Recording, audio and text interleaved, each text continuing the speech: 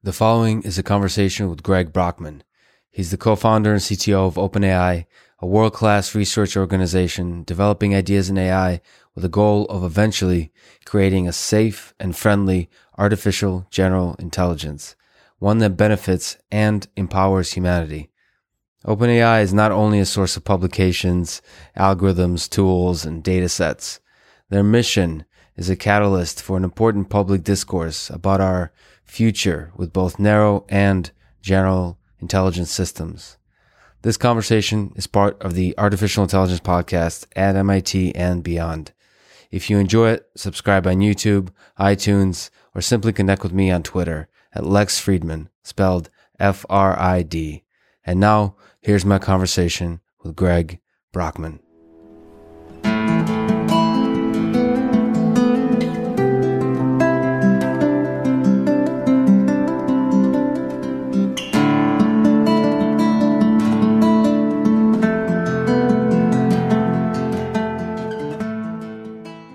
So in high school and right after, you wrote a draft of a chemistry textbook. I saw that. That covers everything from basic structure of the atom to quantum mechanics.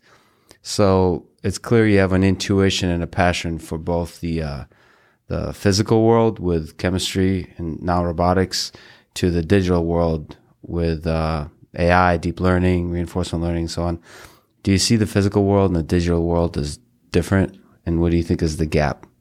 A lot of it actually boils down to iteration speed, right? That I think that a lot of what really motivates me is building things, right? Is the, think about mathematics, for example, where you think really hard about a problem, you understand it, you write it down in this very obscure form that we call a proof. But then this is in humanity's library, right? It's there forever. This is some truth that we've discovered. And, maybe only 5 people in your field will ever read it, but somehow you've kind of moved humanity forward. And so I actually used to really think that I was going to be a mathematician. And then I actually started writing this chemistry textbook. One of my friends told me, you'll never publish it because you don't have a PhD. So instead, I decided to build a website and try to promote my ideas that way. And then I discovered programming. And that in programming, you think hard about a problem, you understand it, you write it down in a very obscure form that we call a program. But then once again, it's in humanity's library, right? And anyone can get the benefit from it. And the scalability is massive. And so I think that the thing that really appeals to me about the digital world is that you can have this insane leverage, right? A single individual with an idea is able to affect the entire planet. And that's something I think is really hard to do if you're moving around physical atoms. But you said mathematics. So if you look at the wet thing over here, our mind, do you ultimately see it as just math, as just information processing, or is there some other magic if you've seen through biology and chemistry and so on? I think it's really interesting to think about humans as just information processing systems, and that it seems like it's actually a pretty good way of describing a lot of kind of how the world works, or a lot of what we're capable of. To think that again, if you just look at technological innovations over time, that in some ways the most transformative innovation that we've had has been the computer, right? In some ways, the internet, that what has the internet done, right? The internet is not about these physical cables. It's about the fact that I am suddenly able to instantly communicate with any other human on the planet. I'm able to retrieve any piece of knowledge that in some ways the human race has ever had. And that those are these insane transformations. Do you see our society as a whole, the collective, as another extension of the intelligence of the human being? So if you look at the human being as an information processing system, you mentioned the internet, the networking. Do you see us all together as a civilization, as a kind of intelligence system? Yeah, I think this is actually a really interesting perspective to take and to think about, that you sort of have this collective intelligence of all of society. The economy itself is this superhuman machine that is optimizing something, right? And it's almost in some ways a company has a will of its own, right? That you have all these individuals who are all pursuing their own individual goals and thinking really hard and thinking about the right things to do, but somehow the company does something that is this emergent thing, and that it's a really useful abstraction. And so I think that in some ways, we think of ourselves as the most intelligent things on the planet and the most powerful things on the planet. But there are things that are bigger than us, that are these systems that we all contribute to. And so I think actually, it's interesting to think about if you've read Isaac Asimov's Foundation, right? That there's this concept of psychohistory in there, which is effectively this: that if you have trillions or quadrillions of beings, then maybe you could actually predict what that being, that huge macro being, will do, and almost independent of what the individuals want. And I actually have a second angle on this that I think is interesting, which is thinking about technological determinism. One thing that I actually think a lot about with OpenAI, right, is that we're kind of coming onto this insanely transformational technology of general intelligence, right, that will happen at some point. And there's a question of how can you take actions that will actually steer it to go better rather than worse. And that I think one question you need to ask is, as a scientist, as an inventor, as a creator, what impact can you have in general? Right? You look at things like the telephone invented by two people on the same day. Like, what does that mean? Like, what does that mean about the shape of innovation? And I think that what's going on is everyone's building on the shoulders of the same giants. And so you can't really hope to create something no one else ever would. If Einstein wasn't born, someone else would have come up with relativity. He changed the timeline a bit, right? That maybe it would have taken another 20 years, but it wouldn't be that fundamentally humanity would never discover these fundamental truths. So there's some kind of invisible momentum that some people like Einstein or OpenAI is plugging into, that anybody else can also plug into, and ultimately that wave takes us into a certain direction. That's what you mean by determinism. That's right. And this kind of seems to play out in a bunch of different ways, that there's some exponential that is being ridden, and that the exponential itself, which one it is, changes. Think about Moore's law. An entire industry set its clock to it for 50 years. Like, how can that be, right? How is that possible? And yet somehow it happened. And so I think you can't hope to ever invent something that no one else will. Maybe you can change the timeline a little bit. But if you really want to make a difference, I think that the thing that you really have to do, the only real degree of freedom you have, is to set the initial conditions under which a technology is born. And so you think about the internet, right? That there are lots of other competitors trying to build similar things. And the internet won, and that the initial conditions were that it was created by this group that really valued people being able to be, anyone being able to plug in, this very academic mindset of being open and connected. Mm-hmm. And I think that the internet for the next 40 years really played out that way. Maybe today things are starting to shift in a different direction, but I think that those initial conditions were really important to determine the next 40 years worth of progress. That's really beautifully put. So another example of that I think about, I recently looked at it. I looked at Wikipedia, the formation of Wikipedia, and I wonder what the internet would be like if Wikipedia had ads. There's a interesting argument that why they chose not to make it put advertisement on Wikipedia. I think Wikipedia is one of the greatest resources we have on the internet. It's extremely surprising how well it works and how well it was able to aggregate all this kind of good information. And essentially the creator of Wikipedia, I don't know, there's probably some debates there, but set the initial conditions, and now it carried itself forward. That's really interesting. So the way you're thinking about AGI or artificial intelligence is you're focused on setting the initial conditions for the progress. That's right. That's powerful. Okay, so look into the future. If you create an AGI system, like one that can ace the Turing test, natural language, what do you think would be the interactions you would have with it? What do you think are the questions you would ask? Like, what would be the first question you would ask? It, her, him. That's right. I think that at that point, if you've really built a powerful system that is capable of shaping the future of humanity, the first question that you really should ask is, how do we make sure that this plays out well? And so that's actually the first question that I would ask a powerful AGI system is. So you wouldn't ask your colleague, you wouldn't ask like Ilya, you would ask the AGI system. Oh, we've already had the conversation with Ilya, right? And everyone here. And so you want as many perspectives and pieces of wisdom as you can for answering this question. So I don't think you necessarily defer to whatever your powerful system tells you, but you use it as one input to try to figure out what to do. But and I guess fundamentally, what it really comes down to is if you've built something really powerful, and you think about, for example, the creation of shortly after the creation of nuclear weapons, right? The most important question in the world was, what's the world order going to be like? How do we set ourselves up in a place where we're going to be able to survive as a species? With AGI, I think the question is slightly different, right? That there is a question of how do we make sure that we don't get the negative effects? But there's also the positive side, right? You imagine that, like what will an AGI be like? Like what will it be capable of? And I think that one of the core reasons that an AGI can be powerful and transformative is actually due to technological development, right? If you have something that's capable as a human and that it's much more scalable, that you absolutely want that thing to go read the whole scientific literature and think about how to create cures for all the diseases, right? You want it to think about how to go and build technologies to help us create material abundance and to figure out societal problems that we have trouble with, like how are we supposed to clean up the environment? And, maybe you want this to go and invent a bunch of little robots that will go out and be biodegradable and turn ocean debris into harmless molecules. And I think that positive side is something that I think people miss sometimes when thinking about what an AGI will be like. And so I think that if you have a system that's capable of all of that, you absolutely want its advice about how do I make sure that we're using your capabilities in a positive way for humanity. So what do you think about that psychology that looks at all the different possible trajectories of an AGI system, many of which, perhaps the majority of which, are positive, and nevertheless focuses on the negative trajectories? I mean, you get to interact with folks, you get to think about this, maybe within yourself as well. You look at Sam Harris and so on. It seems to be, sorry to put it this way, but almost more fun to think about the negative possibilities. Whatever that's deep in our psychology. What do you think about that? And how do we deal with it? Because we want AI to help us. So I think there's kind of two problems entailed in that question. The first is more of the question of how can you even picture what a world with a new technology will be like?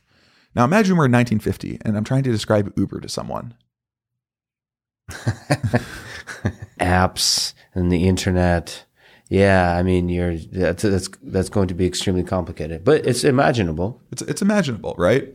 And now imagine being in 1950 and predicting Uber, right? And you need to describe the internet, you need to describe GPS, you need to describe the fact that everyone's going to have this phone in their pocket.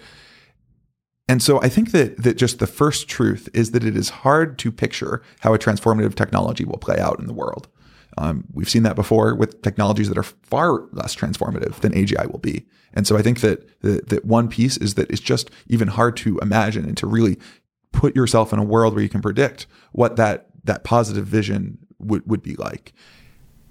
And, I think the second thing is that I think it is always easier to support the negative side than the positive side. It's always easier to destroy than create. And, less in a physical sense and more just in an intellectual sense, right? Because, I think that with creating something, you need to just get a bunch of things right, and to destroy, you just need to get one thing wrong. Yeah. And so I think that what that means is that I think a lot of people's thinking dead ends as soon as they see the negative story. But that being said, I actually have some hope, right? I think that the positive vision is something that I think can be is something that we can talk about. And I think that just simply saying this fact of, like there's positive, there's negatives, everyone likes to dwell on the negative. People actually respond well to that message and say, you're right. There's a part of this that we're not talking about, not thinking about. And that's actually something that's I think really been a key part of how we think about AGI at OpenAI, right? You can kind of look at it as like, okay, like OpenAI talks about the fact that there are risks, and yet they're trying to build this system. Mm-hmm. Like, how do you square those two facts? So do you share the intuition that some people have, from Sam Harris to even Elon Musk himself, that it's tricky as you develop AGI to keep it from slipping into the existential threats, into the negative? What's your intuition about how hard is it to keep AI development on the positive track? What's your intuition there? To answer that question, you can really look at how we structure OpenAI. So we really have three main arms. So we have capabilities, which is actually doing the technical work and pushing forward what these systems can do. There's safety, which is working on technical mechanisms to ensure that the systems we build are aligned with human values. And then there's policy, which is making sure that we have governance mechanisms, answering that question of, well, whose values? And so I think that the technical safety one is the one that people kind of talk about the most, right? You talk about, like, think about, all of the dystopic AI movies. A lot of that is about not having good technical safety in place.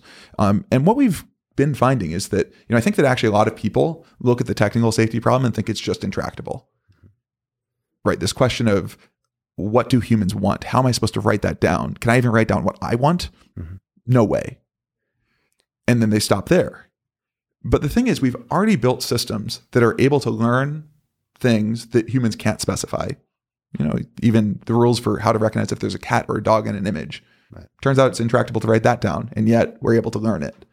And that what we're seeing with systems we build at OpenAI, and they're still in early proof of concept stage, is that you are able to learn human preferences. You're able to learn what humans want from data. And so that's kind of the core focus for our technical safety team. And I think that we've had some pretty encouraging updates in terms of what we've been able to make work. So you have an intuition and a hope that from data, looking at the value alignment problem, from data, we can build systems that align with the collective better angels of our nature. So align with the ethics and the morals of human beings. To even say this in a different way, I mean, think about how do we align humans, right? Think about a human baby can grow up to be an evil person or a great person. And a lot of that is from learning from data, right? That you have some feedback as a child is growing up, they get to see positive examples. And so I think that just like the only example we have of a general intelligence that is able to learn from data to align with human values and to learn values, I think we shouldn't be surprised that we can do the same sorts of techniques, or whether the same sort of techniques end up being how we solve value alignment for AGIs.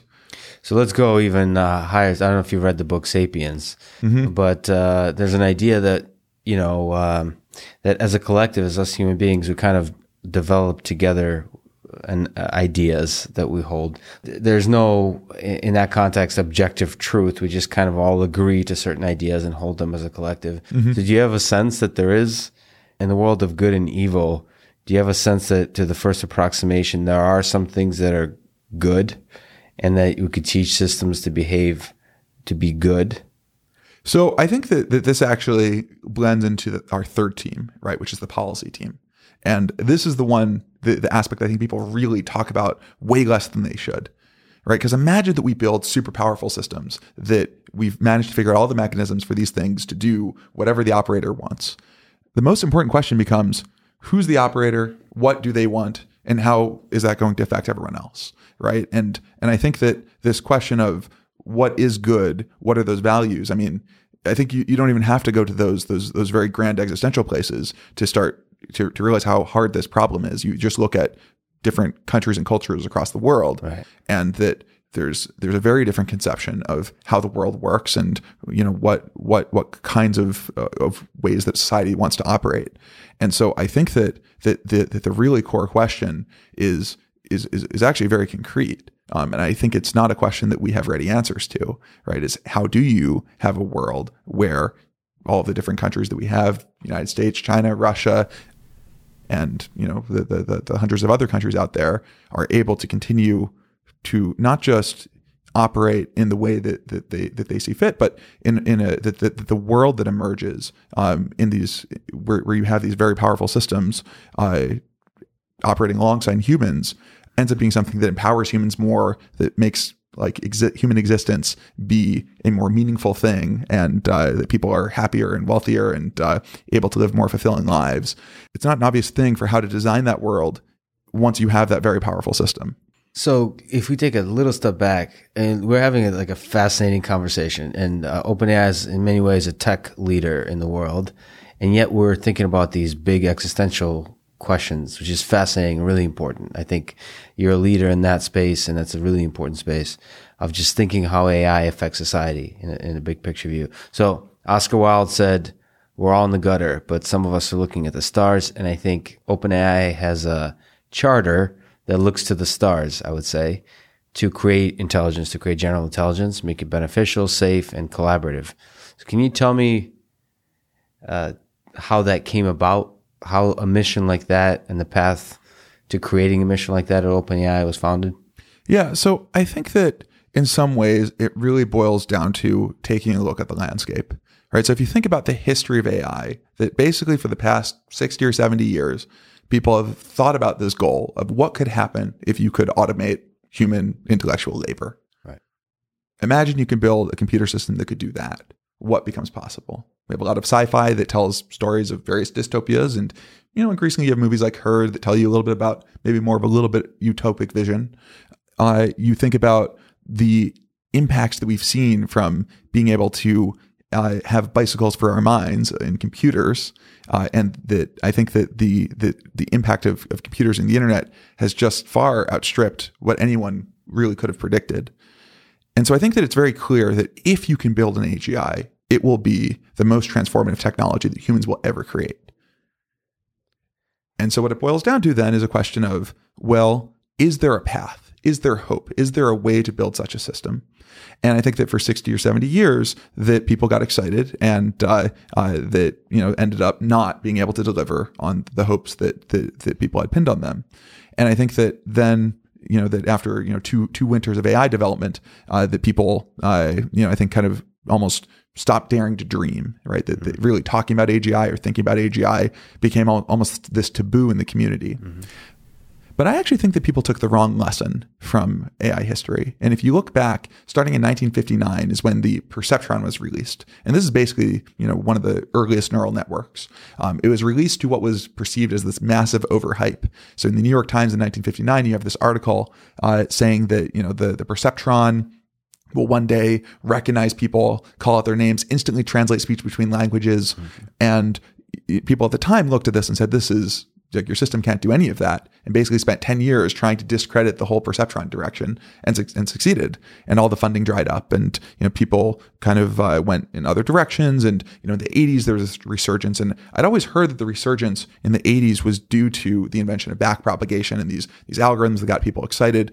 But actually the causality was due to people building larger computers. That you can find these articles from the 80s saying that the democratization of computing power suddenly meant that you could run these larger neural networks. And then people started to do all these amazing things. The backpropagation algorithm was invented. And that the neural nets people were running were these tiny little 20 neuron neural nets, right? Like, what are you supposed to learn with 20 neurons? Yeah. And so of course they weren't able to get great results. And it really wasn't until 2012 that this approach, that's almost the most simple, natural approach that people had come up with in the 50s, right? In some ways, even in the 40s, before there were computers, with the Pitts-McCulloch neuron, suddenly this became the best way of solving problems, right? And I think there are three core properties that deep learning has that I think are very worth paying attention to.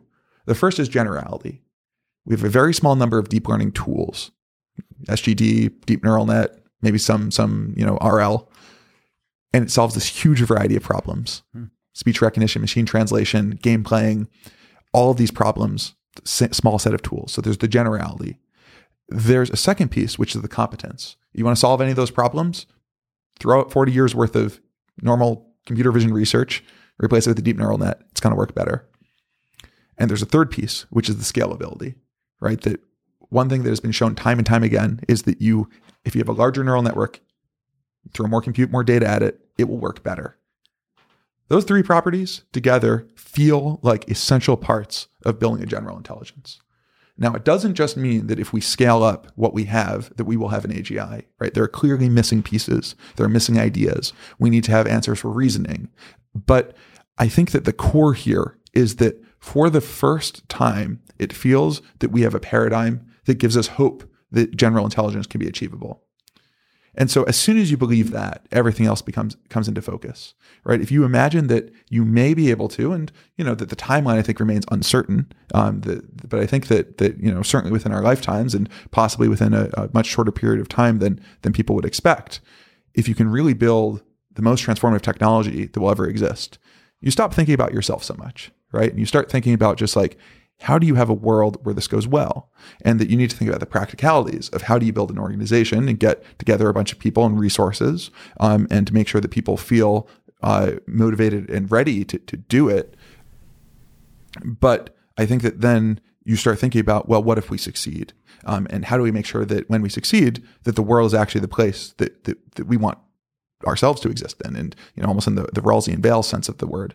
And so that's kind of the broader landscape. And OpenAI was really formed in 2015 with that high level picture of AGI might be possible sooner than people think, and that we need to try to do our best to make sure it's going to go well. And then we spent the next couple of years really trying to figure out, what does that mean? How do we do it? And I think that typically with a company, you start out very small. So you and a co-founder, and you build a product, you get some users, you get product market fit, then at some point you raise some money, you hire people, you scale, and then, down the road, then the big companies realize you exist and try to kill you. And for OpenAI, it was basically everything in exactly the opposite order. Let me just pause for a second. You said a lot of things, and let me just admire the jarring aspect of what OpenAI stands for, which is daring to dream. I mean, you said it's pretty powerful. It caught me off guard because I think that's very true. The step of just daring to dream about the possibilities of creating intelligence in a positive and a safe way, but just even creating intelligence is a much needed, refreshing catalyst for the AI community. So that's the starting point. Okay, so then formation of OpenAI. I would just say that, you know, when we were starting OpenAI, that kind of the first question that we had is it too late to start a lab with a bunch of the best people? Right? Wow, is that even possible? That was an actual question. That was really the core question of you know, we had this dinner in July of 2015, and that was really what we spent the whole time talking about. And you know, because you think about kind of where AI is that it had transitioned from being an academic pursuit to an industrial pursuit. Mm-hmm. And so a lot of the best people were in these big research labs, and that we wanted to start our own one that, you know, no matter how much resources we could accumulate would be, you know, pale in comparison to the big tech companies. And we knew that. And it was a question of, are we going to be actually able to get this thing off the ground? You need critical mass. You can't just do you and a co-founder build a product, right? You really need to have a group of, you know, 5 to 10 people. And we kind of concluded it wasn't obviously impossible. So it seemed worth trying. Well, you're also dreamers, so who knows, right? That's right. Okay, so speaking of that, competing with the big players, let's talk about some of the tricky things as you think through this process of growing, of seeing how you can develop these systems at scale that competes. So you recently formed OpenAI LP, a new cap profit company that now carries the name OpenAI. So OpenAI is now this official company. The original nonprofit company still exists and carries the OpenAI nonprofit name. So can you explain what this company is, what the purpose of its creation is, and how did you arrive at the decision to create it? OpenAI, the whole entity, and OpenAI LP as a vehicle is trying to accomplish the mission of ensuring that artificial general intelligence benefits everyone. And the main way that we're trying to do that is by actually trying to build general intelligence ourselves and make sure the benefits are distributed to the world. That's the primary way. We're also fine if someone else does this, right? It doesn't have to be us. If someone else is going to build an AGI and make sure that the benefits don't get locked up in one company or, you know, one with one set of people, like, we're actually fine with that. And so those ideas are baked into our charter, which is kind of the foundational document that describes kind of our values and how we operate. But it's also really baked into the structure of OpenAI LP. And so the way that we've set up OpenAI LP is that in the case where we succeed, right, if we actually build what we're trying to build, then investors are able to get a return. But that return is something that is capped. And so if you think of AGI in terms of the value that you could really create, you're talking about the most transformative technology ever created. It's going to create orders of magnitude more value than any existing company. And that all of that value will be owned by the world, like legally titled to the nonprofit to fulfill that mission. And so that's the structure. So the mission is a powerful one, and it's one that I think most people would agree with. It's how we would hope AI progresses. And so how do you tie yourself to that mission? How do you make sure you do not deviate from that mission, that you know, other incentives that are profit driven don't interfere with the mission? So this was actually a really core question for us for the past couple of years, because, you know, I'd say that like the way that our history went was that for the first year we were getting off the ground, right? We had this high level picture, but we didn't know exactly how we wanted to accomplish it. Mm-hmm. And really 2 years ago is when we first started realizing in order to build AGI, we're just going to need to raise way more money than we can as a nonprofit. And, you know, we're talking many billions of dollars. Mm-hmm. And so the first question is, how are you supposed to do that and stay true to this mission? And we looked at every legal structure out there and concluded none of them were quite right for what we wanted to do. And I guess it shouldn't be too surprising if you're going to do some like crazy unprecedented technology that you're going to have to come up with some crazy unprecedented structure to do it in. And a lot of our conversation was with people at OpenAI, right? The people who really joined because they believe so much in this mission, and thinking about how do we actually raise the resources to do it. and also stay true to what we stand for. And the place you got to start is to really align on what is it that we stand for, right? What are those values? What's really important to us?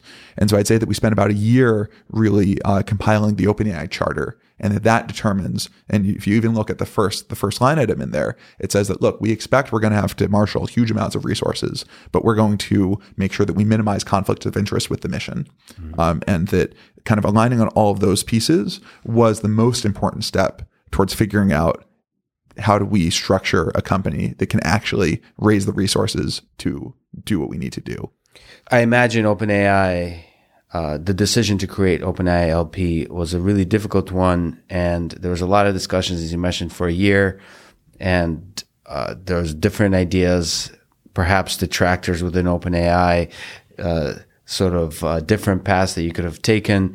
What were those concerns? What were the different paths considered? What was that process of making that decision like? Yep. But so if you look actually at the OpenAI charter, that there's almost two paths embedded within it. There is, we are primarily trying to build AGI ourselves, but we're also okay if someone else does it.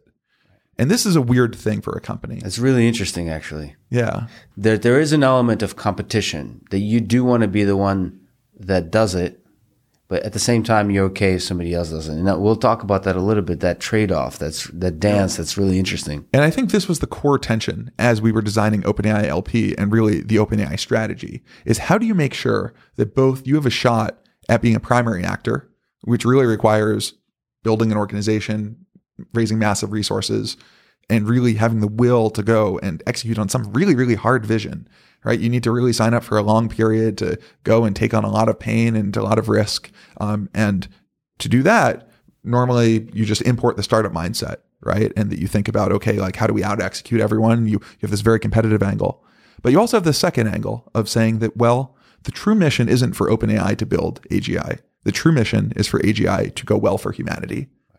And so how do you take all of those first actions and make sure you don't close the door on outcomes that would actually be positive and fulfill the mission? And so I think it's a very delicate balance, right? And I think that going 100% one direction or the other is clearly not the correct answer.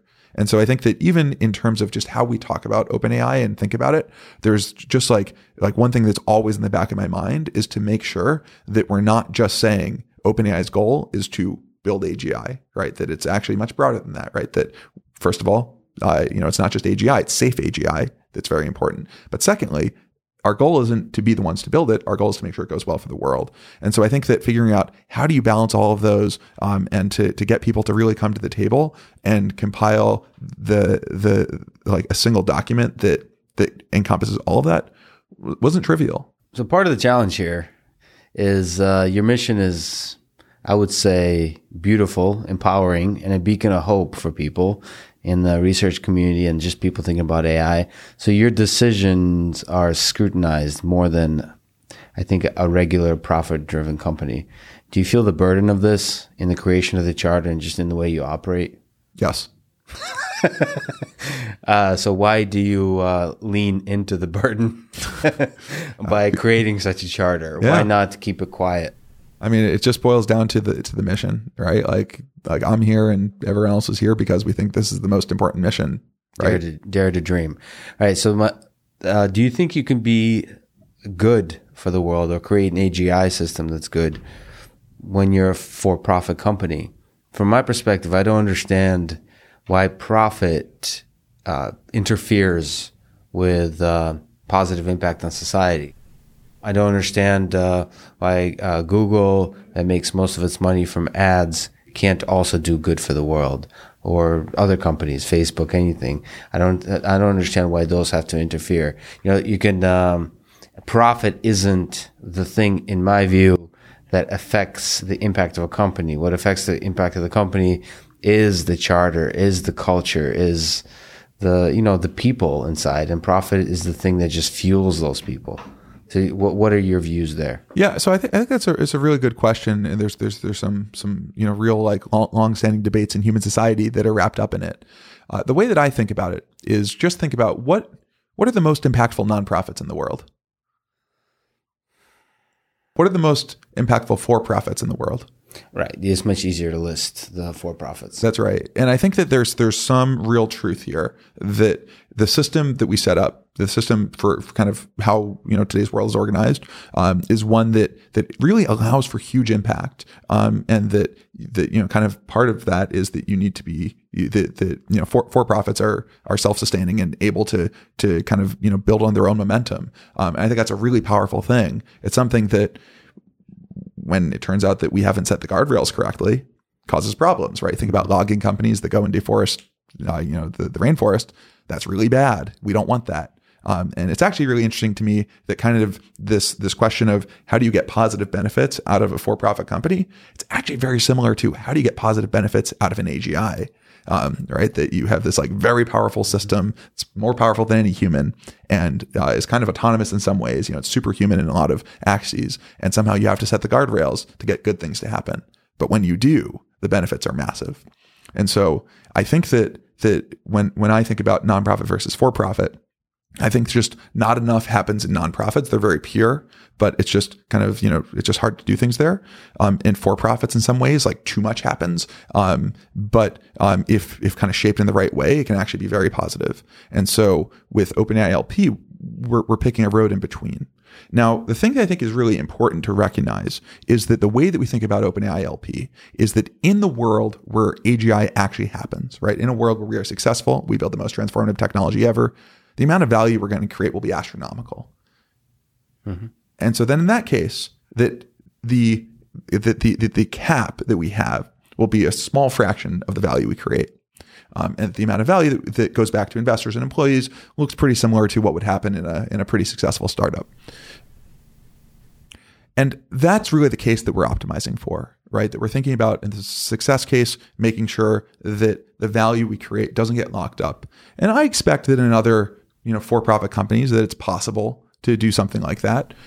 I think it's not obvious how to do it, right? And I think that as a for-profit company, you have a lot of fiduciary duty to your shareholders and that there are certain decisions that you just cannot make.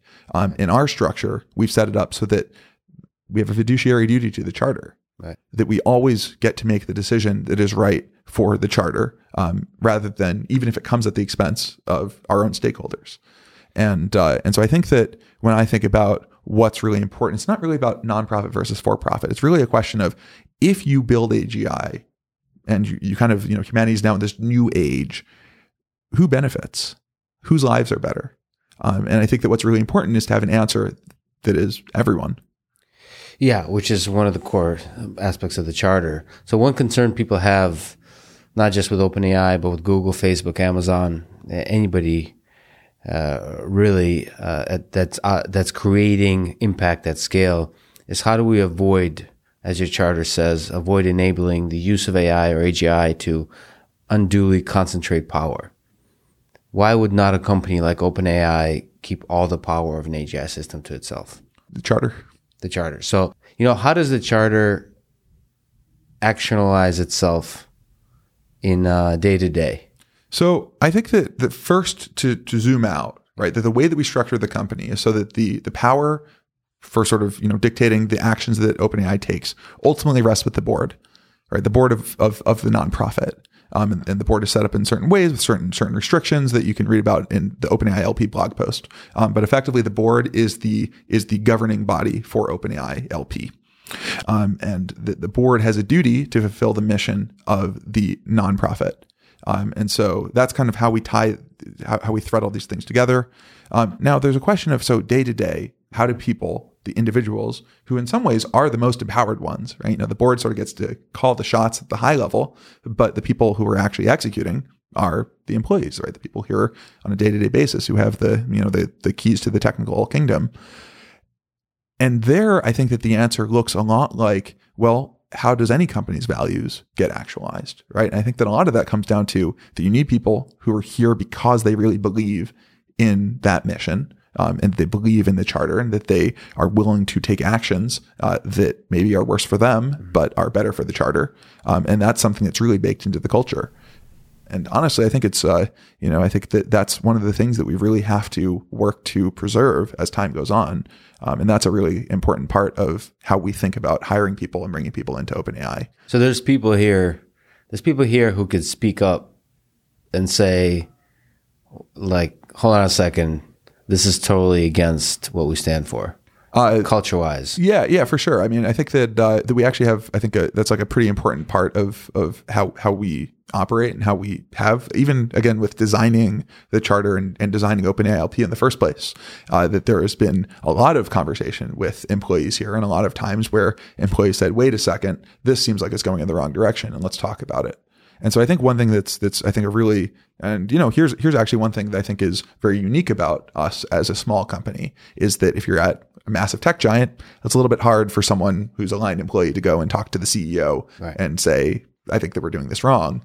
And you look at companies like Google that have had some collective action from employees to make ethical change around things like Maven. And so maybe there are mechanisms at other companies that work. But here, super easy for anyone to pull me aside, to pull Sam aside, to pull Lily aside. Yeah. And people do it all the time. One of the interesting things in the charter is this idea that it'd be great if you could try to describe or untangle of switching from competition to collaboration in late stage AGI development. Yep. It's really interesting, this dance between competition and collaboration. How do you think about that? Yeah. Assuming that you can actually do the technical side of AGI development, I think there's going to be two key problems with figuring out how do you actually deploy it, make it go well. The first one of these is the run-up to building the first AGI. Mm-hmm. You look at how self-driving cars are being developed, and it's a competitive race. And the thing that always happens in a competitive race is that you have huge amounts of pressure to get rid of safety. And so that's one thing we're very concerned about, right? Is that multiple teams figuring out we can actually get there, but if we took the slower path that is more guaranteed to be safe, we will lose. And so we're going to take the fast path. And so the more that we can, both ourselves, be in a position where we don't generate that competitive race, where we say, if the race is being run and that someone else is further ahead than we are, we're not going to try to leapfrog. We're going to actually work with them, right? We will help them succeed as long as what they're trying to do is to fulfill our mission. Then we're good. We don't have to build AGI ourselves. And I think that's a really important commitment from us, but it can't just be unilateral, right? I think that it's really important that other players who are serious about building AGI make similar commitments, right? And I think that, again, to the extent that everyone believes that AGI should be something to benefit everyone, then it actually really shouldn't matter which company builds it. And we should all be concerned about the case where we just race so hard to get there that something goes wrong.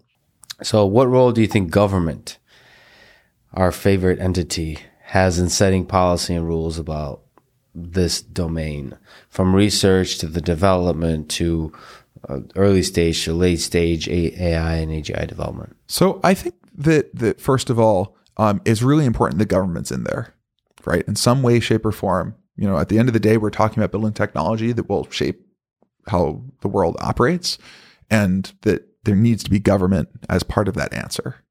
And so that's why we've done a number of different congressional testimonies. We interact with a number of different lawmakers, and that right now a lot of our message to them is that it's not the time for regulation; it is the time for measurement. Right? That our main policy recommendation is that people, and the government does this all the time with bodies like NIST, spend time trying to figure out just where the technology is, how fast it's moving, and can really become literate and up to speed with respect to what to expect.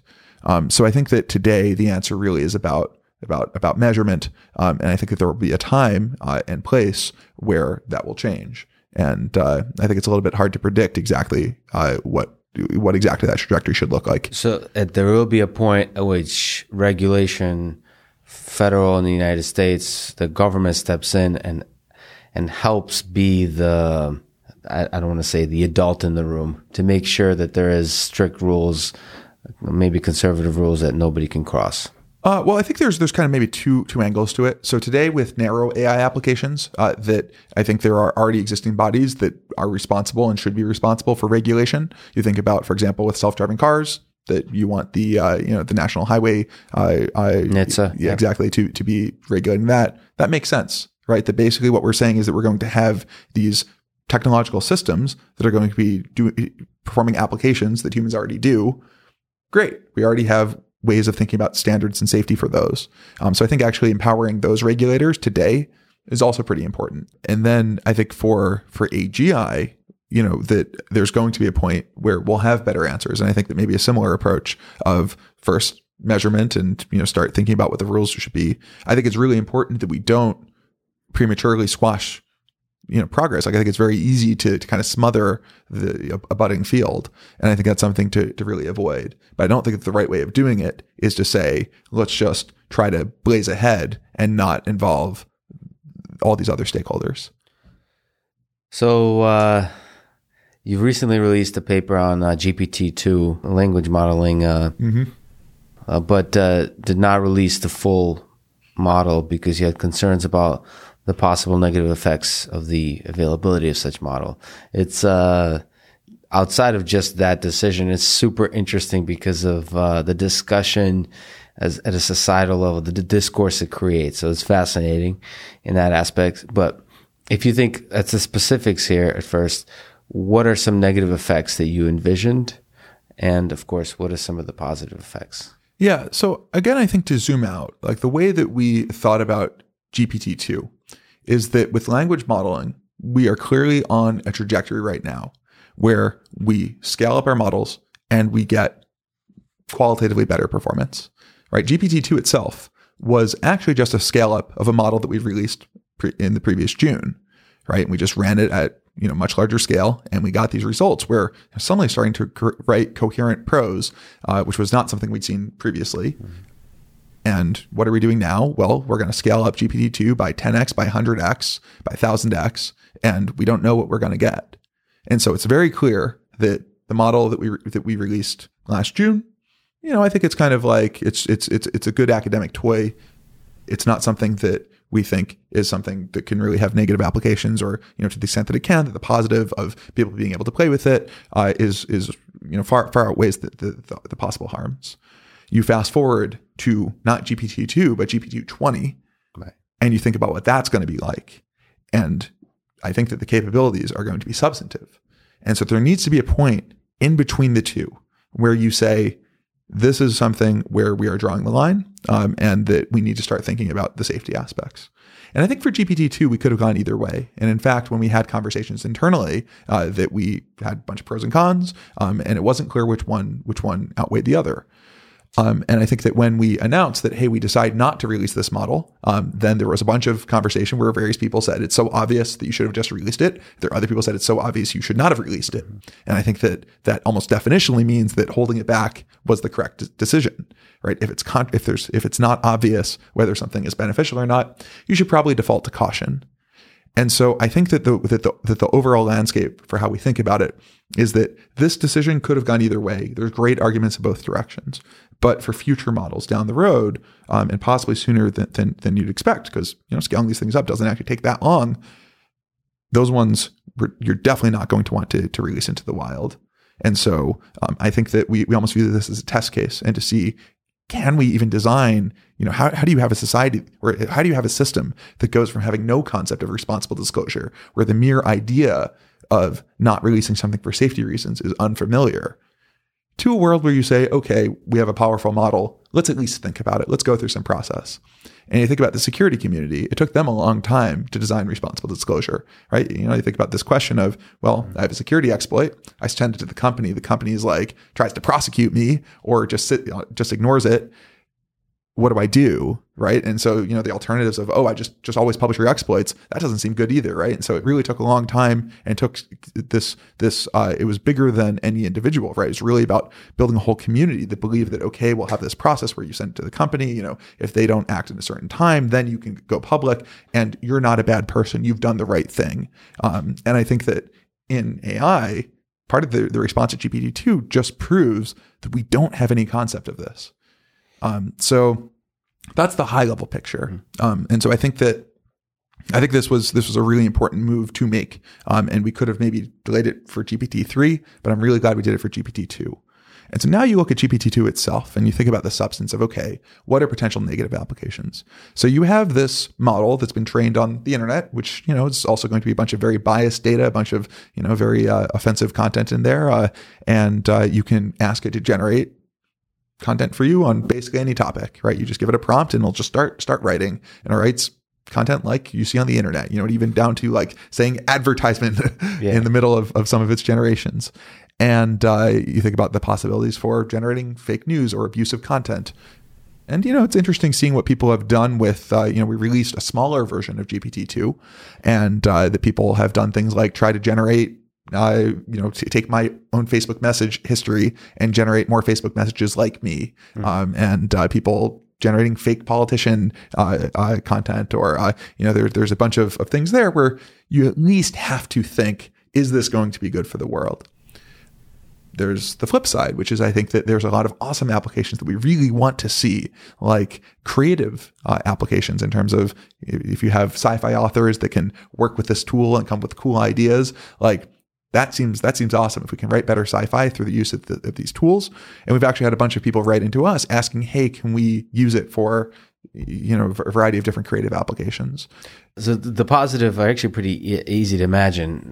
They're the usual NLP applications are really interesting, but let's go there. It's kind of interesting to think about a world where, look at Twitter, where not just fake news, but smarter and smarter bots being able to spread in an interesting, complex, networking way information that just floods out us regular human beings with our original thoughts. So, what are your views of this world with GPT-20, right? Mm-hmm. How do we think about it? Again, it's like one of those things about in the 50s trying to describe the internet or the smartphone. What do you think about that world, the nature of information? One possibility is that we'll always try to design systems that identify robot versus human, and we'll do so successfully, and so we will authenticate that we're still human. And the other world is that we just accept the fact that we're swimming in a sea of fake news and just learn to swim there. Well, have you ever seen the there's a popular meme of robot with a physical arm and pen clicking the "I'm not a robot" button? Yeah, I think that the truth is that really trying to distinguish between robot and human is a losing battle. Ultimately, you think it's a losing battle? I think it's a losing battle ultimately, right? I think that is that in terms of the content, in terms of the actions that you can take. I mean, think about how captures have gone, right? The captures used to be a very nice, simple, you just have this image. All of our OCR is terrible. You put a couple of artifacts in it, humans are going to be able to tell what it is. An AI system wouldn't be able to. Today, like I could barely do CAPTCHAs. Yeah. And I think that this is just kind of where we're going. I think CAPTCHAs were a moment in time thing. And as AI systems become more powerful, that there being human capabilities that can be measured in a very easy automated way that AIs will not be capable of. I think that's just it's just an increasingly hard technical battle. But it's not that all hope is lost, right? And you think about how do we already authenticate ourselves, right? That, we have systems, we have Social Security numbers if you're in the U.S., or you have ways of identifying individual people, and having real world identity tied to digital identity seems like a step towards authenticating the source of content rather than the content itself. Now there are problems with that. How can you have privacy and anonymity in a world where the only content you can really trust or the only way you can trust content is by looking at where it comes from? And so I think that building out good reputation networks may be one possible solution. But yeah, I think that this question is not an obvious one. And I think that we, maybe sooner than we think, we'll be in a world where, today I often will read a tweet and be like, do I feel like a real human wrote this? Or, do I feel like this is like genuine? I feel like I can kind of judge the content a little bit. And I think in the future, it just won't be the case. You look at, for example, the FCC comments on net neutrality. It came out later that millions of those were auto-generated and that the researchers were able to do various statistical techniques to do that. What do you do in a world where those statistical techniques don't exist? It's just impossible to tell the difference between humans and AIs. And in fact, the most persuasive arguments are written by AI. All of that stuff, it's not sci-fi anymore. You look at GPT-2 making a great argument for why recycling is bad for the world. You got to read that and be like, you're right. We are addressing just the symptoms. Yeah, that's quite interesting. I mean, ultimately it boils down to the physical world being the last frontier of proving. So you said like basically networks of people, humans vouching for humans in the physical world, and somehow the authentication ends there. I mean, if I had to ask you, I mean, you're way too eloquent for a human. So if I had to ask you to authenticate, like prove, how do I know you're not a robot, and how do you know I'm not a robot? Yeah, I think that's so far we're this in this space, this conversation we just had, the physical movements we did, is the biggest gap between us and AI systems, is the physical manipulation. So maybe that's the last frontier. Well, here's another question: is why is solving this problem important? Right? Like, what aspects are really important to us? And I think that probably where we'll end up is we'll hone in on what do we really want out of knowing if we're talking to a human. And I think that, again, this comes down to identity. And so I think that the internet of the future, I expect to be one that will have lots of agents out there that will interact with you. But I think that the question of, is this, a real flesh and blood human, or is this an automated system, may actually just be less important. Let's actually go there. It's GPT-2 is impressive, and let's look at GPT-20. Why is it so bad that all my friends are GPT-20? Why is it so important on the internet, do you think, to interact with only human beings? Why can't we live in a world where ideas can come from models trained on human data? Yeah, I think this is actually a really interesting question. This comes back to the, how do you even picture a world with some new technology? Right. And I think that one thing that I think is important is let's say honesty. And I think that if you have, almost in the Turing test style sense of technology, you have AIs that are pretending to be humans and deceiving you. Mm-hmm. I think that is, that feels like a bad thing, right? I think that it's really important that we feel like we're in control of our environment, right? That we understand who we're interacting with. And if it's an AI or a human, that's not something that we're being deceived about. But I think that the flip side of, can I have as meaningful of an interaction with an AI as I can with a human? Well, I actually think here you can turn to sci-fi.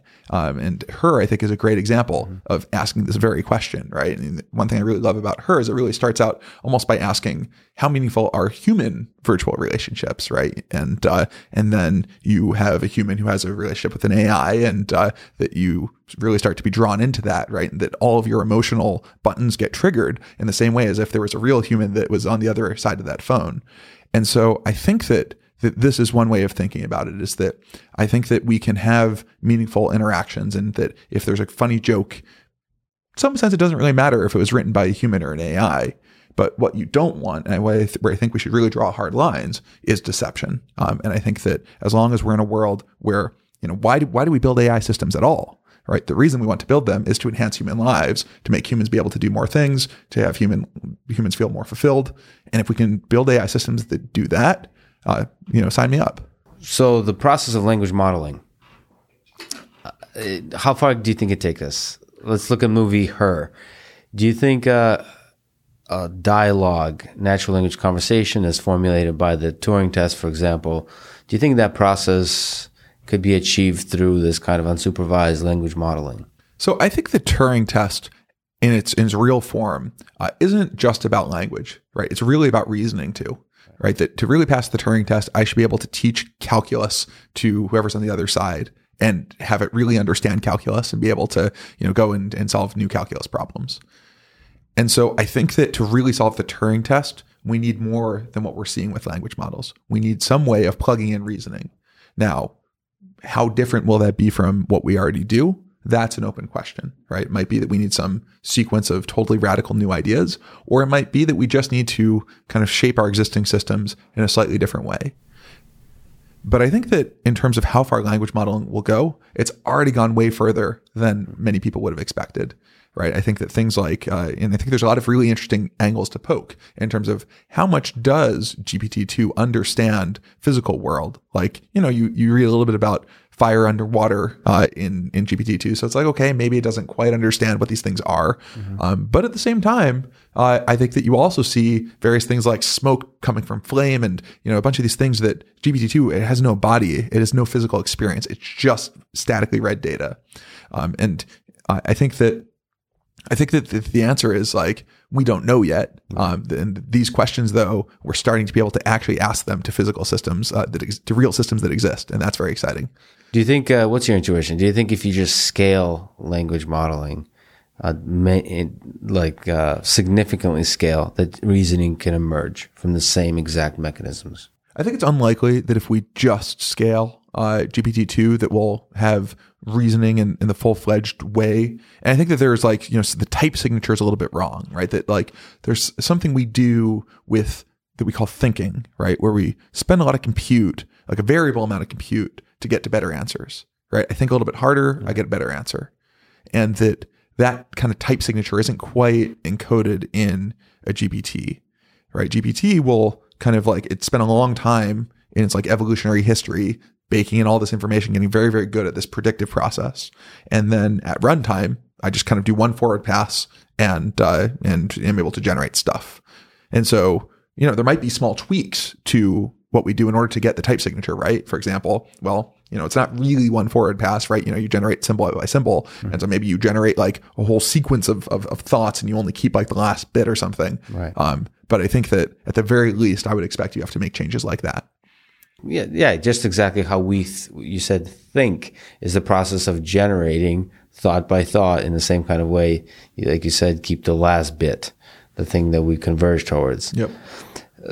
And I think there's another piece which is interesting, which is this out of distribution generalization, right? Mm-hmm. That like thinking somehow lets us do that, right? That we haven't experienced a thing, and yet somehow we just kind of keep refining our mental model of it. This is again something that feels tied to whatever reasoning is. And maybe it's a small tweak to what we do. Maybe it's many ideas and will take us many decades. Yeah. So the assumption there, generalization out of distribution, is that it's possible to create new ideas. Mm-hmm. It's possible that nobody's ever created any new ideas. And then with scaling GPT-2 to GPT-20, you would essentially generalize to all possible thoughts that us humans can have. just to play devil's advocate. Right. I mean, how many new story ideas have we come up with since Shakespeare, right? Yeah, exactly. It's just all different forms of love and drama and so on. Okay. Not sure if you read Bitter Lesson, a recent blog post by Rich Sutton. Yep, I have. He basically says something that echoes some of the ideas that you've been talking about, which is, he says the biggest lesson that can be read from 70 years of AI research is that general methods that leverage computation are ultimately going to win out.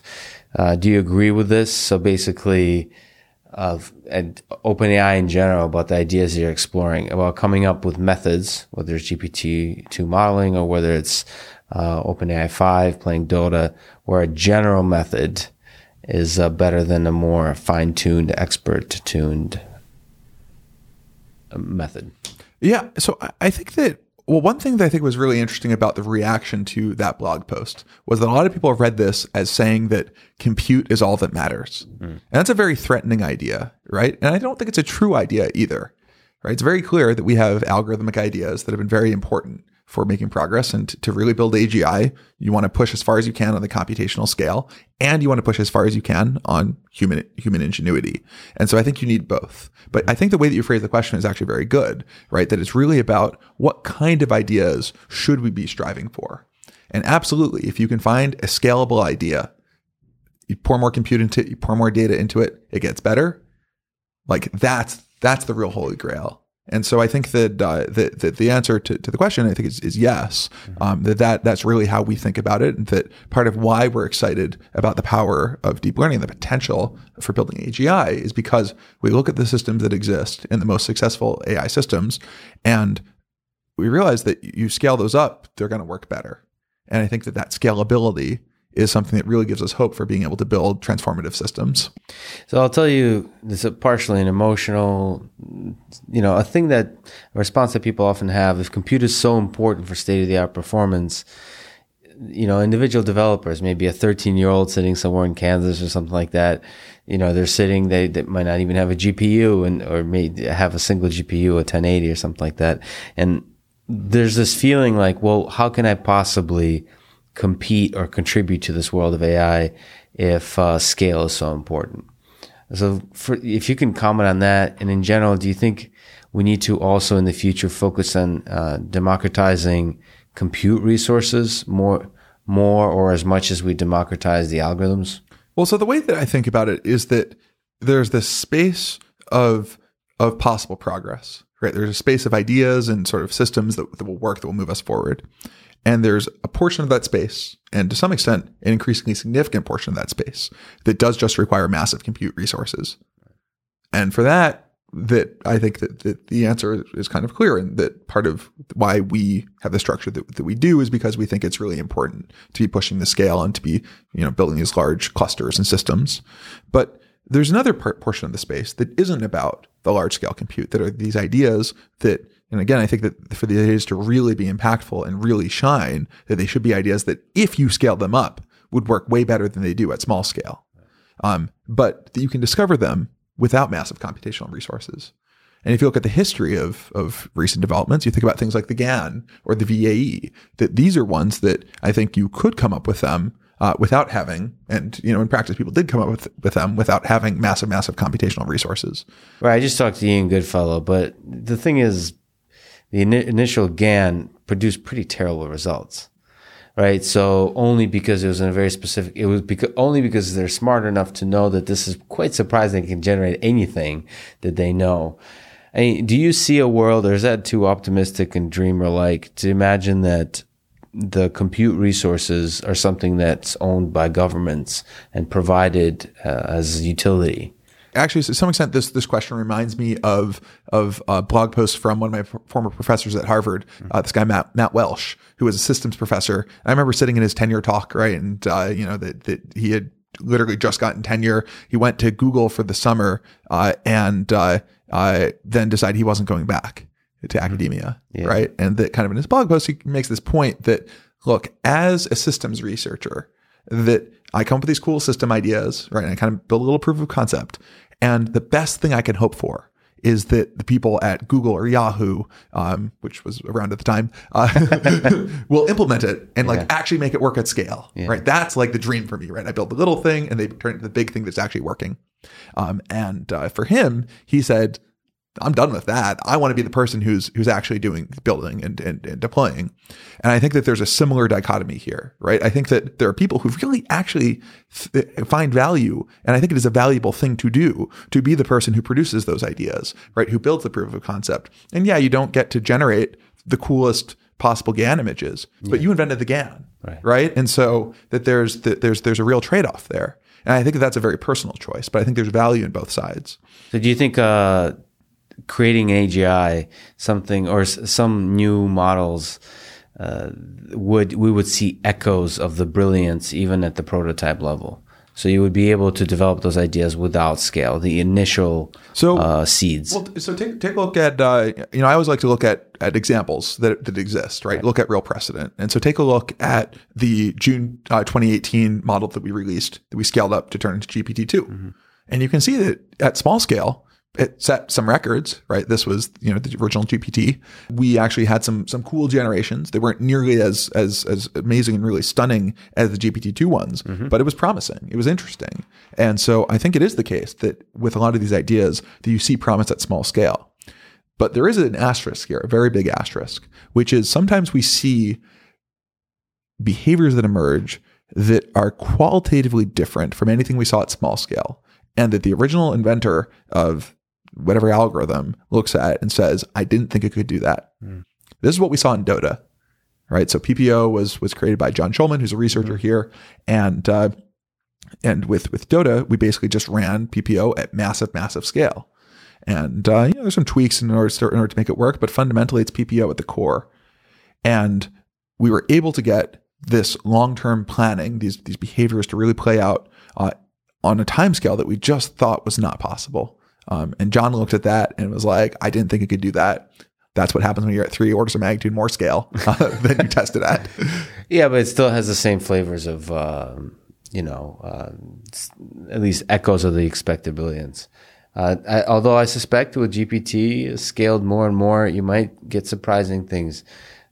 So yeah, you're right. It's interesting. It's difficult to see how far an idea will go when it's scaled.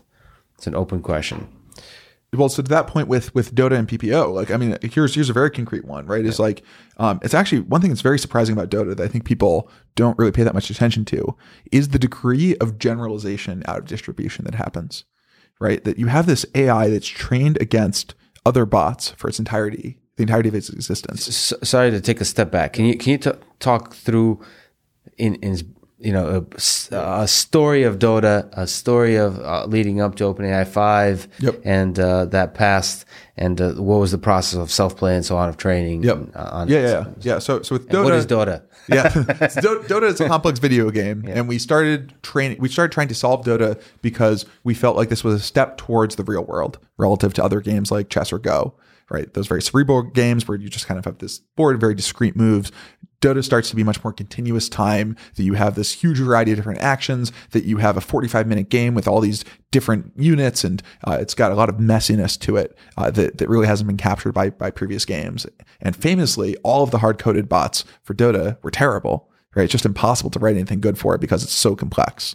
And so this seemed like a really good place to push what's the state of the art in reinforcement learning.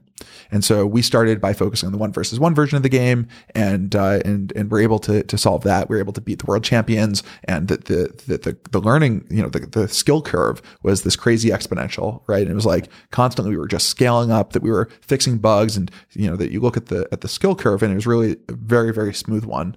So it's actually really interesting to see how that like human iteration loop yielded very steady exponential progress. And to one side note, first of all, it's an exceptionally popular video game. The side effect is that there's a lot of incredible human experts at that video game. So the benchmark that you're trying to reach is very high. And the other, can you talk about the approach that was used initially and throughout of training these agents to play this game? Yep. And so the approach that we used is self-play.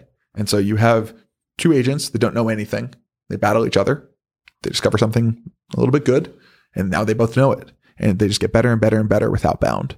And that's a really powerful idea, right? That we then went from the 1v1 version of the game and scaled up to 5v5, right? So you think about kind of like with basketball, where you have this like team sport and you need to do all this coordination. And we were able to push the same idea, the same self-play, to really get to the professional level at the full 5v5 version of the game. And the things that I think are really interesting here is that these agents, in some ways, they're almost like an insect-like intelligence, right? Where they have a lot in common with how an insect is trained, right? Insect kind of lives in this environment for a very long time, or the ancestors of this insect have been around for a long time and had a lot of experience that gets baked into this agent. And it's not really smart in the sense of a human, right? It's not able to go and learn calculus, but it's able to navigate its environment extremely well. It's able to handle unexpected things in the environment that it's never seen before pretty well. And we see the same sort of thing with our Dota bots, right? That they're able to, within this game, they're able to play against humans, which is something that never existed in its evolutionary environment. Totally different play styles from humans versus the bots. And yet it's able to handle it extremely well. And that's something that I think was very surprising to us, was something that doesn't really emerge from what we've seen with PPO at smaller scale. Right. And the kind of scale we're running this stuff at was, like let's say 100,000 CPU cores running with like hundreds of GPUs. It was probably about, something like hundreds of years of experience going into this bot every single real day. And so that scale is massive. And we start to see very different kinds of behaviors out of the algorithms that we all know and love. Dota, you mentioned beat the world expert 1v1. And then, you weren't able to win 5v5 this year. Yeah, at the best players in the world. So what's the comeback story? First of all, talk through that. That was an exceptionally exciting event. And what's the following months and this year look like? Yeah. So one thing that's interesting is that we lose all the time. Because we play, who's we here? So the Dota team at OpenAI, we play the bot against better players than our system all the time, or at least we used to, right? Like, the first time we lost publicly was we went up on stage at the International and we played against some of the best teams in the world, and we ended up losing both games, but we gave them a run for their money. right? That both games were kind of 30 minutes, 25 minutes, and they went back and forth, back and forth, back and forth. And so I think that really shows that we're at the professional level, and that kind of looking at those games, we think that the coin could have gone a different direction, and we could have had some wins. And so that was actually very encouraging for us. And it's interesting because the international was at a fixed time, right? So we knew exactly what day we were going to be playing, and we pushed as far as we could, as fast as we could. 2 weeks later, we had a bot that had an 80% win rate versus the one that played at TI. So the march of progress, you should think of it as a snapshot rather than as an end state. And so in fact, we'll be announcing our finals pretty soon. I actually think that we'll announce our final match prior to this podcast being released. Okay, so nice. There should be we'll be playing against the world champions. And for us, it's really less about like the way that we think about what's upcoming is the final milestone, the final competitive milestone for the project, right? That our goal in all of this isn't really about beating humans at Dota. Mm-hmm. Our goal is to push the state of the art in reinforcement learning. And we've done that, right? And we've actually learned a lot from our system, and that we have, I think a lot of exciting next steps that we want to take. And so, kind of as a final showcase of what we built, we're going to do this match. But for us, it's not really the success or failure to see, do we have the coin flip go in our direction or against? Where do you see the field of deep learning heading in the next few years? Where do you see the work and reinforcement learning perhaps heading? And more specifically with OpenAI, all the exciting projects that you're working on, what does 2019 hold for you? Massive scale. I will put an asterisk on that and just say, I think that it's about ideas plus scale. You need both. So that's a really good point. So the question in terms of ideas, you have a lot of projects that are exploring different areas of intelligence. And the question is, when you think of scale, do you think about growing the scale of those individual projects, or do you think about adding new projects? And and if you're thinking of adding new projects, or if you look at the past, what's the process of coming up with new projects and new ideas? Yep. So we really have a life cycle of project here. So we start with a few people just working on a small scale idea, and language is actually a very good example of this. That it was really, one person here who was pushing on language for a long time. Then you get signs of life, right? And so this is like, let's say, with the original GPT, we had something that was interesting. And we said, okay, it's time to scale this, right? It's time to put more people on it, put more computational resources behind it. And then we just kind of keep pushing and keep pushing. And the end state is something that looks like Dota or robotics, where you have a large team of, 10 or 15 people, that are running things at very large scale, and that you're able to really have material engineering, and sort of machine learning science coming together to make systems that work and get material results that just would have been impossible otherwise. So we do that whole life cycle. We've done it a number of times. Typically end to end, it's probably 2 years or so to do it. The organization's been around for 3 years, so maybe we'll find that we also have longer life cycle projects. But we'll work up to those. We have so one team that we were actually just starting, Ilya and I are kicking off a new team called the Reasoning Team, and that this is to really try to tackle how do you get neural networks to reason, and we think that this will be a long-term project, and it's one that we're very excited about. In terms of reasoning, super exciting topic. What kind of benchmarks, what kind of tests of reasoning do you envision? What would, if you set back with whatever drink, and you would be impressed that this system is able to do something, what would that look like? Theorem proving. So some kind of logic, and especially mathematical logic. I think so, right? And I think that there's kind of other problems that are dual to theorem proving in particular. You think about programming, you think about even like security analysis of code, that these all kind of capture the same sorts of core reasoning and being able to do some out of distribution generalization. It would be quite exciting if OpenAI reasoning team was able to prove that P equals NP. That would be very nice. It would be very, very, very exciting, especially if it turns out that P equals NP. That'll be interesting too. It would be ironic and humorous. Yep.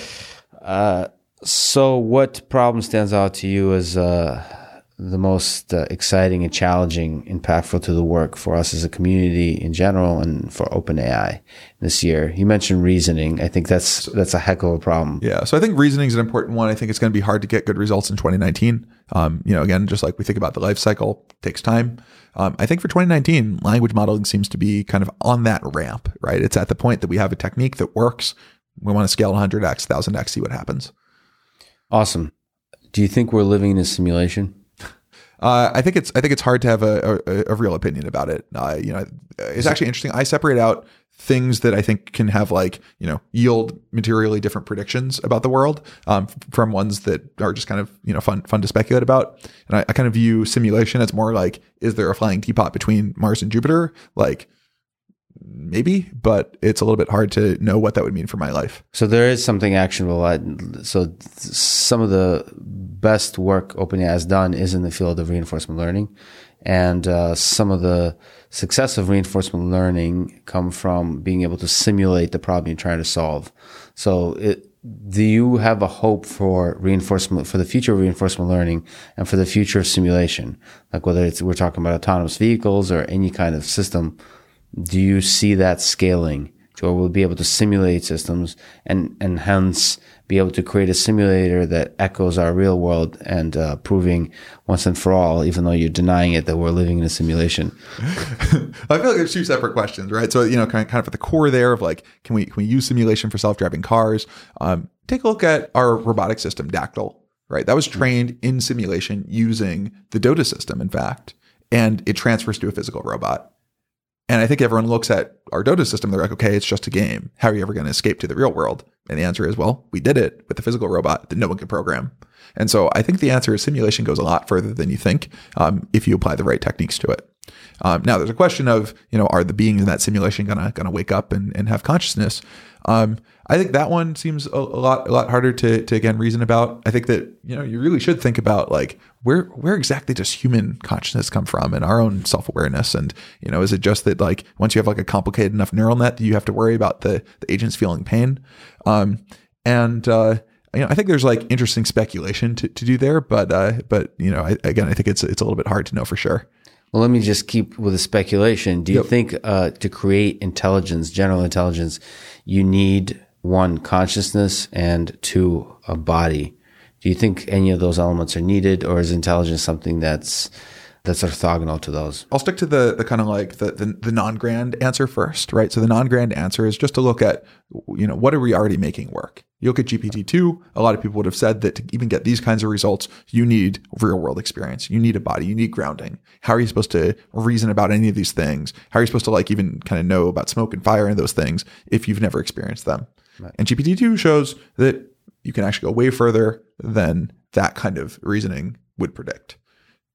So I think that in terms of, do we need consciousness? Do we need a body? It seems the answer is probably not, right? That we could probably just continue to push kind of the systems we have. They already feel general.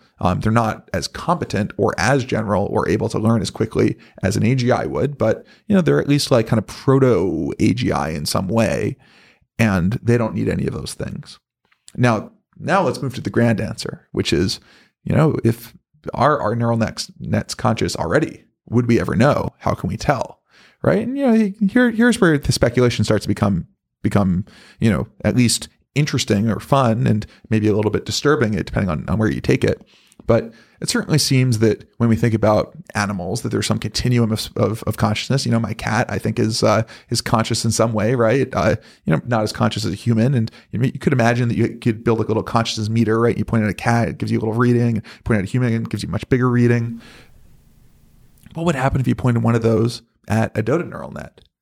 And if you're training in this massive simulation, do the neural nets feel pain? It becomes pretty hard to know that the answer is no. And it becomes pretty hard to really think about what that would mean if the answer were yes.